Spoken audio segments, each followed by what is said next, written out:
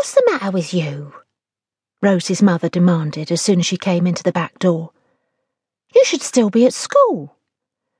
Then she saw the tears on Rosie's cheeks, and her face filled with worry.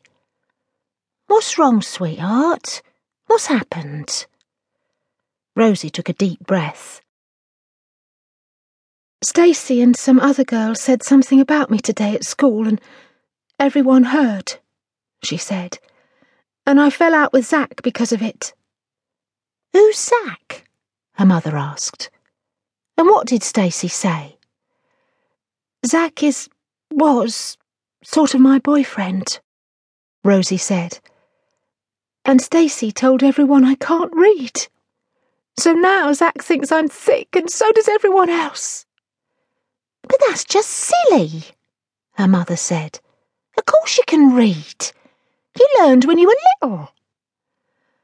Rosie's eyes filled with tears again. No, Mum, she said. I never learned. The letters just don't make any sense to me. The lady at the library says I've got dyslexia. But I don't understand, her mother said. If you've got that, why didn't anyone tell your father and me? Why didn't you tell us? Rosie started to cry properly. I was so ashamed. I thought I was retarded or something. I'm so sorry, Mum. Oh, poor love, her mother said, and put her arms round Rosie. There's no need to cry. You've told us now, and that's all that matters. I'm not angry. I'm just sorry you didn't tell us. I feel like we've let you down. When Rosie was calmer, her mum made them both a cup of tea and opened some fancy biscuits she had in the cupboard. They were still chatting at the kitchen table when Rosie's dad came home from work. Rosie tried to go up to her bedroom while her mum told him about the dyslexia, but her mum said not to be so silly. Tell him yourself, Rosie, she said. He'll understand. And he did. At first he was a bit upset, like her mum, but then he said that Rosie had been very clever to manage to hide such a big thing from them for so long. How did you get by in school? He asked. It must have been so hard. It was, Rosie said. For a while I just mucked about with Stacey so everyone would think I just couldn't be bothered. But now I'm getting help and I'm trying hard to do well. I like school a lot. I think we should go up to the school on Monday, her father said. It's not right that they didn't get help for you for so long. No, please, Rosie said. You can come up, but please don't complain. I was such a nightmare in class that they didn't have a chance to notice my reading. And Mr. Jones, my history teacher, did try to help.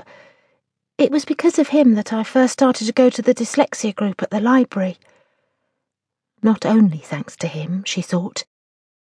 But she didn't say anything about Queen Elizabeth I or Edith Cavell or any of the other people who had helped her learn to believe in herself. Her parents would think she was mad if she started claiming to have met people who had been dead for hundreds of years.